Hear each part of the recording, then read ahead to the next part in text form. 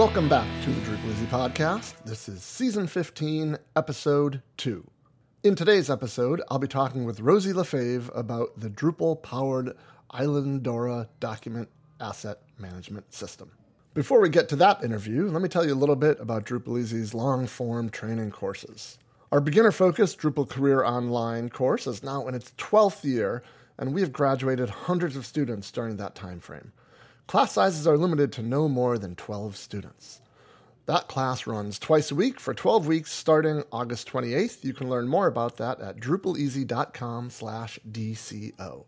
Our second long-form Drupal training course is our professional module development course. The full version of the course is 90 hours over 15 weeks, or we have a light version, which is 60 hours over 10 weeks, with both versions meeting twice a week. In this course, we cover things like developer tools, dependency injection, custom plugins, caching, and PHP unit tests. During the course, we focus on writing 2 custom modules that make external API calls, use and define an event subscriber, custom service class, and more. We have received some great feedback about this course. One student from last semester said, and I quote, "This course provided tons of hands-on practice with many Drupal APIs and best practices like writing automated tests." Class begins August 2nd for the full version and a few weeks later for the light version. To learn more, just go to drupaleasy.com/PMD. Welcome, Rosie Faive, to the DrupalEasy podcast. Thank you for joining me today. Thank you for having me. So, Rosie, we're going to be talking about Islandora, which is a digital asset management system built in Drupal. Yeah. A lot of times you see the abbreviation of DAM or a DAM system. I guess is that the proper way of saying it? Yeah, that's what we call it. A lot of times we use the word repository, but that can be a lot misleading because obviously lots of people have code repositories and other places and things like that. But yeah, technically we are digital asset management, or often what you create with Islandora is a digital repository. Right, for documents. And well, where a document is in the most generic form. Absolutely. Any binary, really. Okay. All right, before we get to that, because I want to kind of define what a document asset management system is a little bit more than what you just did. You are a librarian at the University of Prince Edward Island. Do I have that right? That's right. All right. A member of the Drupal community. And I do want to mention, so Islandora is, it's built on Drupal 9. Yep. Currently. I imagine there's efforts to move that to Drupal 10. Absolutely. Okay. We'll say ongoing. On the way. I don't want to get into the weeds with any of that stuff. But let's take a step back and kind of define, because I know for me, I've never actually implemented a DAM. Mm-hmm. I've read about them a bunch. I've seen them in action. But let's kind of define like not only what it is, but what are some of the more common use cases? Like who would need a document asset management system? Sure. Digital asset management system. It's probably easiest to give some examples. So the university where I work, we've digitized close to 100 years of an old newspaper, the newspaper of record on PEI, The Guardian. And so you can go and browse year by year and by day, all the different, all the content that's in that newspaper. So people love this for doing local history stuff, for reading the obituaries, other things like that. And one of the cool things about Islandora is you get some great stuff for free. So when you upload the scan, we have systems that send it out and it does optical character recognition, or OCR. So once it comes back, your newspaper has selectable text. And you can just, copy and paste that or search within the newspaper for what you're looking for. Yeah, I want to get to that bit in a minute, because Sure. that's the part that kind of blows my mind about these systems. Yeah. So you and I met in person at DrupalCon, Pittsburgh, a few weeks ago to talk about this. And you mentioned an acronym, which I had never heard, which was GLAM. Oh, yeah. It was I guess GLAM organizations are often have a need for a digital asset management system. So go ahead and define GLAM. GLAM stands for galleries, libraries, archives, and museums. So you can also say cultural heritage institutions. A lot of times, if you're working there, you'll want to digitize some stuff, put it online, make some sort of exhibit, either, highly curated, like with a little walkthrough, or even just a whole pile of thousands or hundreds of thousands of items that people can peruse at their leisure. Right. So we need something that's scalable. We need something that can look really nice. And that's where I think Drupal comes in, because all of the theming and stuff that works with Drupal can work with Islandora.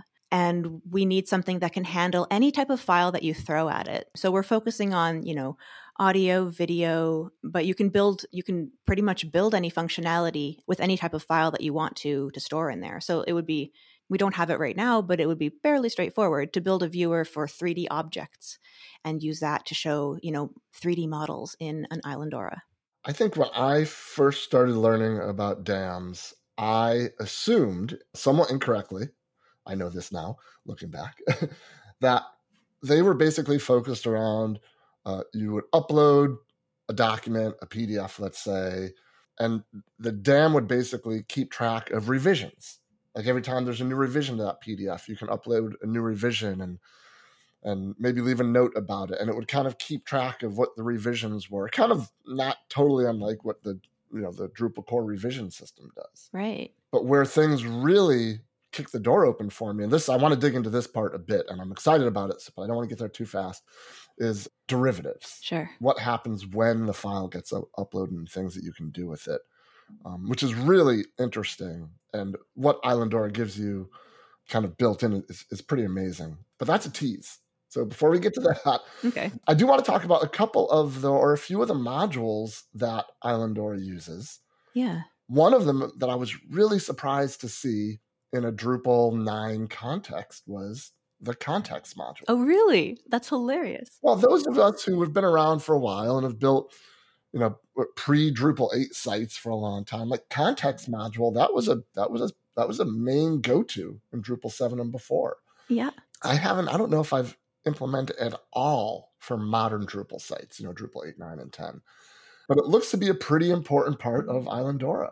Well, we use contexts to run all of our if this then that kind of logic. And I don't remember the precise reasons why it was chosen other than rules.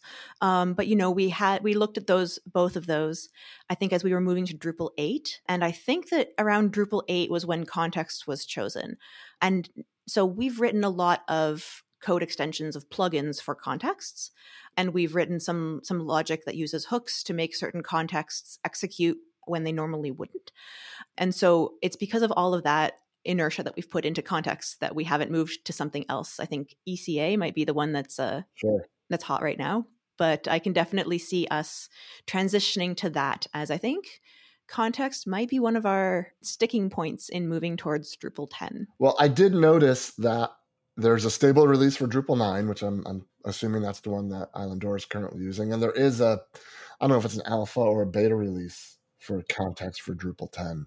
But it was just it warmed my heart a bit to know that context kind of still lives and that there's still active development apparently going on with it. Absolutely. Yeah. And it's funny, a lot of the modules that I'm looking at, especially for Drupal 10 compatibility, are in alpha. And I feel like a few years ago, people used to have releases a lot more often of their Drupal modules, and things would be green, covered by that security shield. But I'm seeing that less and less these days, which is interesting. I feel like sometimes in the Drupal community, we go through these phases where people are almost afraid to make a full release. Yeah. Because then they're somehow more responsible. Beholden. Yeah. So the other module I want to talk about real quick is Fly System. Sure. So I have a lot of familiarity with the S3FS module. Okay, yeah. Which is kind of like a specific use case, right? That basically allows your Drupal site to use Amazon S3 for its files directory.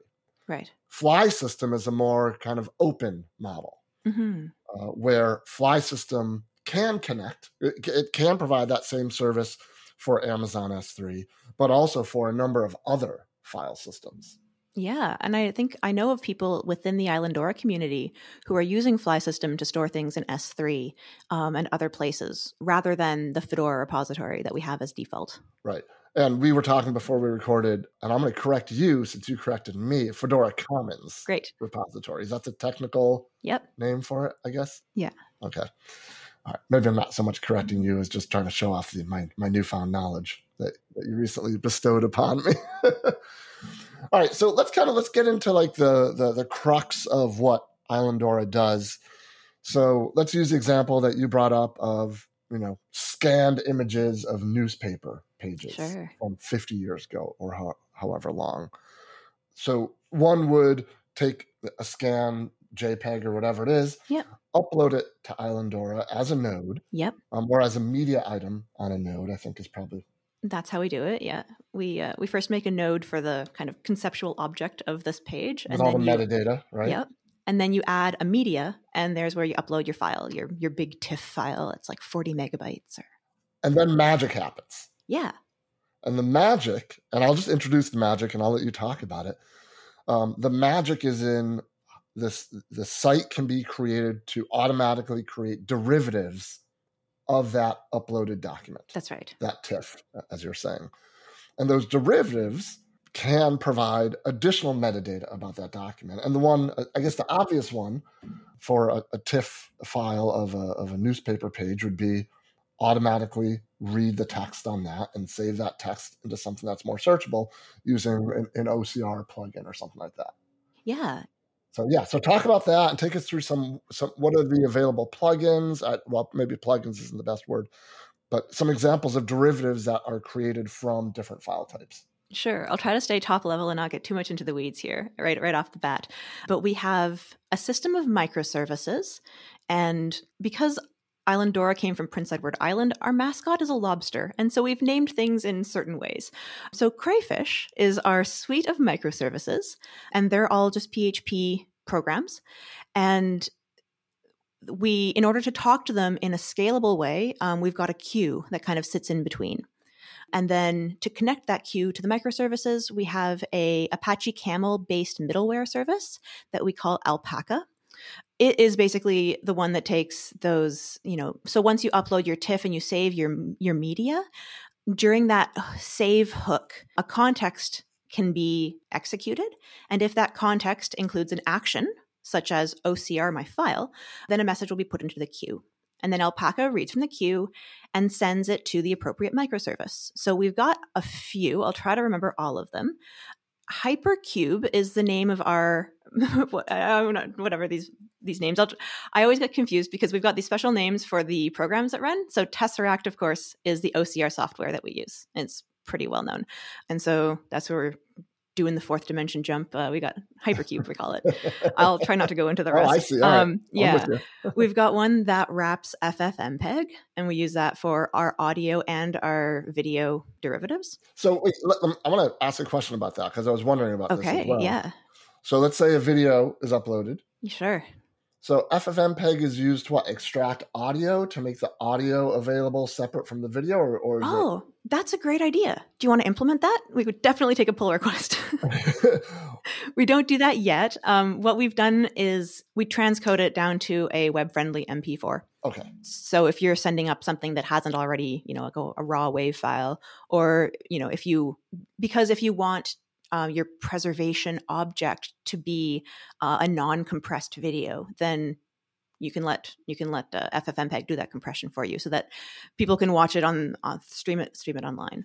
How about text extraction from a video? Is that we haven't put that in yet, but it wasn't very long ago that there was this. A new system was announced for audio files, so we'd have to probably extract the audio, get an audio, and put that up there. But yeah, some pretty great leaps have been had in like text extraction from audio that I think it would be really great if we could implement, but we haven't done that yet. Let's go back to the example, the newspaper TIFF example. Yeah. Extract the text from a page. Yep. So that becomes searchable and part of the node metadata. You gave me another example when we were talking in Pittsburgh that was text extraction with the placement of that text on the page. Right. Mention that for me. Sure. So the schema that we use is called HOCR.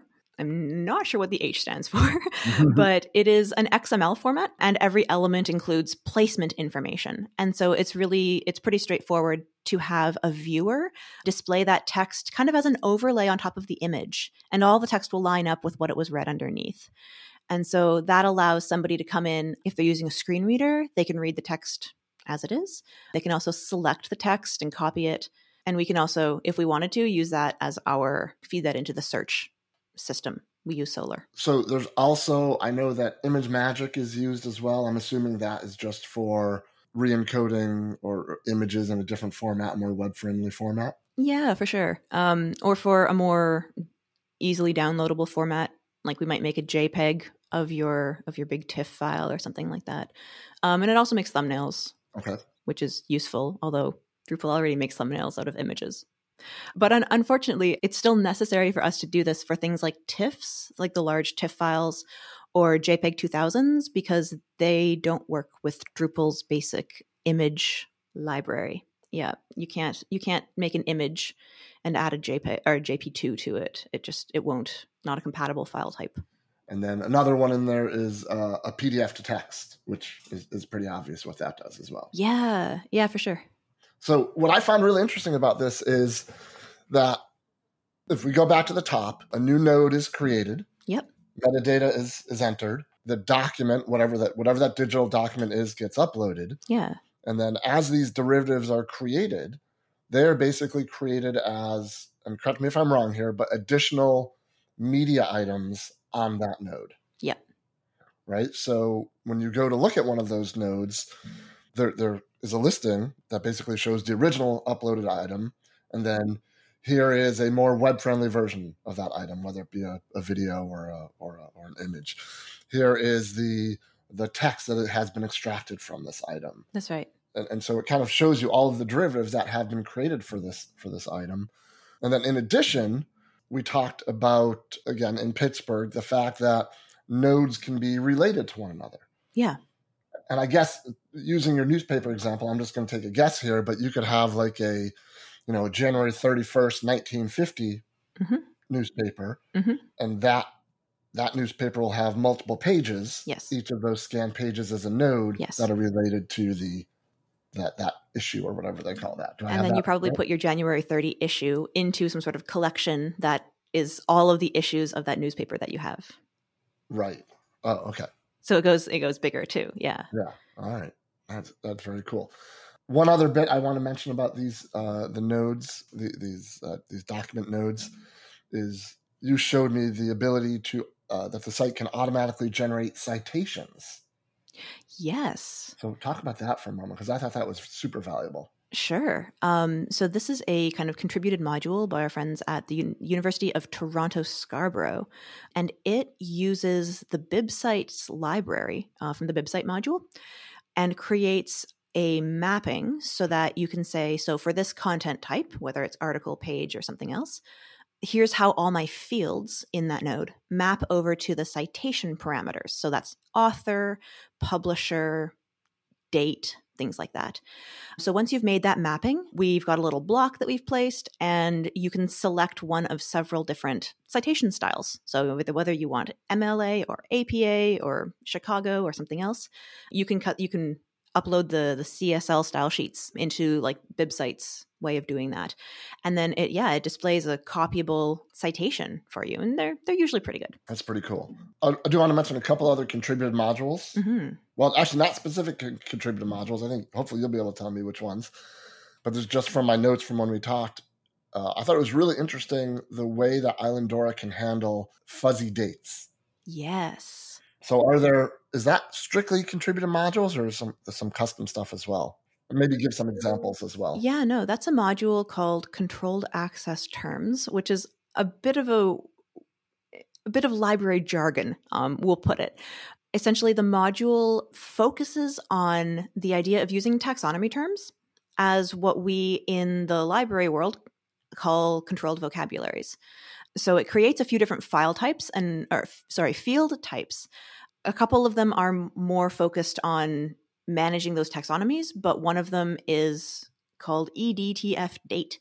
And EDTF, extended date time format, is a specification from the Library of Congress that was designed for people like me, librarians, to look at a book and code the date on it. And so it could be like 1922. In Drupal, to have a date field, you'd need to say 1922-01-01. But if all you have is that year, then we need a way to just enter that year. So it's, in a sense, like partial date. I don't know if that module is still around in Drupal, but it was in Drupal 7. And what EDTF date allows you to do is not only, truncate your date at some point, so you could have a year or a year and a month, but you can also kind of fuzz out some digits. So you could say like 192X, and that would be sometime within the 1920s. You can also indicate with some symbols like a tilde or I believe, question mark. I might be wrong about that a date is uncertain or approximate. And so the EDTF module is really great because it allows you to save all this complicated schema. It validates it so that it makes sure that you're using all these indicators correctly. And then it also has a plugin for Solar so that you can have a date facet that's based on these kind of fuzzy dates. And it will negotiate some of the uncertainty. So if you've got like 192X, it will have, all dates within the 1920s or something. So that's already understood by the indexer. So you can make yourself a date facet, which is, of course, something that libraries love to have displayed on our content. Which date range do you want to see from? That is wild. We also talked about enhanced reference fields. So reference fields with some additional metadata on it. Yeah, we call it a typed relation. I think this is what we were talking about, where, when you're talking about a book or something, you might want to record the author and the editor and the publisher and the illustrator and any number of people in any number of roles. But to create enough fields in Drupal to hold all of those would have been insane. So instead of doing that, we put a little drop down beside the place where you record the name, and the drop down contains what we call the relationship or the relation. And so what we have a big list that includes all those ones that I mentioned, as well as a whole bunch of others, appellee and some legalese stuff, and creator of the index and stuff like that. Is that a contributed module, or is that a custom? This field type is part of controlled access terms. And when you're implementing the site, you can set up what you want the options to be for the relationships. Yeah. And this is one of those things where, at least I would have to play with it to fully grasp. But yeah, I did want to ask about those two things. I thought those two things were super interesting. So another contributed module, or maybe it's a set of contributed modules that Islandora takes advantage of, is Workbench. Yeah. So you want to talk about that and the workflow stuff a little bit? All right. I guess I would be remiss if I didn't talk about one of the big workhorses that goes with Islandora. And that is a Python script called Islandora Workbench. And it's developed by a member of the Islandora community, actually happens to be the chair of the board. And it is a tool for ingesting large amounts of data into Drupal. So we know everyone's familiar with Drupal Migrate and how fun it is to write YAML files and pipelines. And this bypasses all of that. So you can just take a CSV, a spreadsheet of your values. It could be, a CSV file, or it can be a Google Sheet. And then you set up some config options and you run Workbench. It first checks all of your data to make sure that it's okay, that it conforms to whatever field type you're trying to put it in. And then it goes and runs and, as we say, ingests all your content. And the reason that we have this is that, like I was mentioning, a lot of the times in the GLAM community, we've got tons and tons of data to do. So adding content one piece at a time would be really ridiculous. And we don't always have the kind of developers on hand who are ready to help guide you through migration. So Islandora Workbench, it's Python, you download it onto your computer, or if you want to put it on a server, that's a little bit closer there, and it will bring in all of your files, it'll attach them to your nodes properly, and it'll add all the metadata that you want to your nodes. So this has been an incredibly powerful tool, and it's very responsive. So if you have a bug or run into something, the creator of this module just seems like every night he'll fix the things that came up that day with it. So we are extremely lucky to have it. And it's a pretty fantastic tool that's, outside of Drupal, but really works with Drupal and integrates well with Drupal's field types and other things. So is there a sample CSV file for folks to kind of like a template for folks to use to get started with it, or? Yeah, you can build one out of your own site. I mean, you can look at the documentation and it might provide a few examples. The main thing is that when you are creating your CSV, you need a column for ID, and then columns take the field name in Drupal. So field_body or field_date_issued. And then there are also a few reserved fields that do special things within Drupal and Islandora. So with Workbench, Workbench is, it's used often for the editorial process. Right. So this is a different thing. The Islandora Workbench has no relation to the Drupal Workbench. Oh, okay. That's my confusion there. No, okay. That's okay. It's hard. There aren't enough words. Yeah. Okay. Let's take a step back.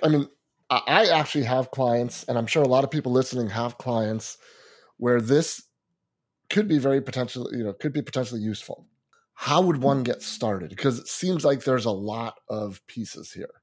I know that if you go to, Drupal.org/project/Islandora, it kind of directs you over to the GitHub. Sure. But even if, you clone the project locally, you mentioned a bunch of microservices, what is involved in getting kind of the basic install up and running? Are the content types already there for you, kind of fleshed out, and maybe just need, is it one of those things where the set that you get out of the box is a pretty useful set for most applications, or, kind of what's that look like? Well, we try to make it that way. I guess if you're starting out, start at islandora.ca.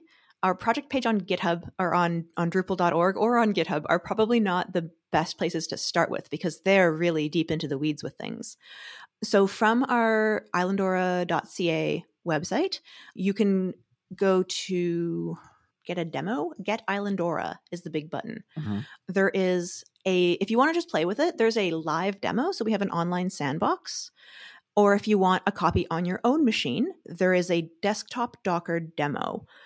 That is the least code way to install Islandora. It uses Docker. It uses a Docker plugin called Portainer. And then you get kind of an all-in-one, there's your Islandora. But it's not very easy to code with. So if you're planning on going in there and installing modules and stuff, I'd suggest using either our Ansible playbook or our Docker, what we call ISLE, I-S-L-E, the Docker installation. And it's a little bit more thorough. You do need to open the command line in order to run ISLE, but it launches up your Islandora, your Drupal, your Fedora, and all your microservices as containers that are all connected to each other. Right. That was the question I was about to ask. Okay. Yeah. So all of that stuff, all of those microservices are out of the box designed to run on the same server? Or... You don't have to. The idea of going for microservices in the first place was that they could be remote. Well, I'm just thinking from a development standpoint, right? If someone wanted to play with this, they could set this up on their machine, use all-in-one, have all the microservices available, and just have everything work. Yeah. And then are there any video walkthroughs, introductory level, that you would recommend for folks if they're not ready to install, but they do want to see how it works and what it looks like? And if you answer no, you've probably got a week or two before. Great question. I know. I've got my answer this podcast to get one done. I'll do that and I'll collect them. We've been making video content and recording screencasts and doing other things for years and years. And so they're just all in various locations right now. So I can probably find something for you, but I'll have to check how out of date it is. Otherwise, of course, I could just make some. Well, because I think that's what folks new to digital asset management systems, or even microservices, or there's like a, not a fear of the unknown, but a, how much time is this going to actually take me to get up and running on my local unknown, right? Right. And I think it's very helpful for folks to be able to just see the process. Like, oh, all I need to do to get started is, these 6 steps, and I can watch this screencast of someone doing them, so I can kind of take the fear and the unknown out of it. Yeah, that's a great idea. That's kind of what I'm going for. Is like, how can people who are listening to this podcast and intrigued by what Islandora can do? I mean, the live sandbox is fantastic, but if you're going to implement this for a client, you kind of need to be a little bit more comfortable with it than using a live sandbox, obviously. So, yeah, exactly. Like, how do we get over that second hurdle, so to speak? Well, join the community, I think, would be my answer for that. So we have a very active Slack workspace, and we have a mailing list on Google Groups. Is that in the Drupal community Slack as well? No, we don't. I mean, we cross-pollinate sometimes, but we have our Islandora Slack. Okay. And we can find the URL to that and stuff on islandora.ca, I assume? That's right. Yep. All right. Fantastic. Did we miss anything? I mean, I feel pretty good about, that we covered everything I was hoping we were going to cover. And hopefully we've gotten folks the information they need to know if they're interested in something like this or not. Sure. Well, I guess, I do want to mention that we've got a few interest groups that are pretty active within Islandora. So one for documentation, one for metadata, and one for institutional repositories, or IRs. So an IR is often when a university has a place to put all their digital theses, so dissertations and other stuff. Sometimes they might include publications by faculty members as well. So these are often, it's really important that they can get harvested by something like a broader national organization, and that they have all that citation information ready to use. So we've got, working groups who've been talking for a while about making a lot of progress with like the kind of content type and metadata that we have out of the box for Islandora, because right now we don't have some of the fields that they would be needing. Another thing that is kind of been developed within the community are modules for embargoing content. So a lot of times, you cannot release this until 6 months from now, 1 year from now, whatever. And so you will keep it private or hidden somehow, embargoed, and then release at a certain date. Another way that embargoes can be active is if you only want to allow a certain IP range access to your content. And so there's a kind of contributed, it's not part of core Islandora, but it's developed by the Islandora community module that can do that. So for fear of opening up a whole can of worms, something just popped into my head. So I'm going to try and contain this conversation. It sounds like with the harvesting of data that you mentioned a second ago, I couldn't help but think about schema.org and the schema.org blueprints module. Right. And it seems like there could be some cross-pollination here where, oh my gosh, yes. Yeah, where Islandora. So I guess my first question is, when Islandora kind of, or when the Islandora community creates these content types and these media types with all of their various metadata fields, was the schema derived from or with influence of schema.org at all? It was actually devised our what we call island repository item. It's our content type with the full big suite of metadata. It was devised so that people could migrate stuff from Islandora 7, which used a different a library-based metadata format called mods, MODS. Because of that, there's a lot of, it looks like, repeated fields. Oh, okay. We've got about 5 different date fields, whether it's date created, date issued, copyright date, etc. And so they don't necessarily map to the schema.org stuff, but what we do have is an RDF mapping that takes them into JSON LD. Oh, okay. So basically the same. So we are eventually putting out JSON LD. Right. It might not be in the same way. So that JSON LD then can populate a Fedora repository, could populate a triple store if you have Blaze Graph or something else set up, and can be read and harvested. And we also have a module, again, developed by somebody in the Islandora community, but not owned by Islandora that's called REST OAI-PMH. So OAI-PMH is a protocol for harvesting that I know like the library and archives in Canada uses to get the theses that we put on in our institutional repository. And so we can use either a template and views-based mapping or this RDF mapping in order to populate the material that can be seen through the OAI PMH protocol. Okay. Wow. Okay. So bottom line is this data there is a way to make this data easily harvestable. Oh yeah. Like we make it to share. That's why most libraries, archives, galleries, and museums are in this. How many sites, do you have an idea of how many organizations are using Islandora? Oh, I want to say like 150 sites. Wow, fantastic. I'm not sure if that counts like institutions having multiple sites. I mean, well, I don't think that matters. There's I don't know. Yeah, there are many worldwide. Yeah, we have a contingent in Europe as well. And we used to do in-person camps about twice a year, one in North America and one in Europe. We kind of stopped doing that during the pandemic, and we're trying to figure out how to start up again with what kinds of events we want, digital or in person. Well, this has been great, very enlightening for me personally. I've learned a lot. Great. Well, thank you. Yeah, I appreciate you coming on and sharing your knowledge and the story behind Islandora, and I hope that we get some folks more involved in the Islandora community. Great. Well, thanks for having me on here. This has been really fun. Thanks, Rosie. Take care.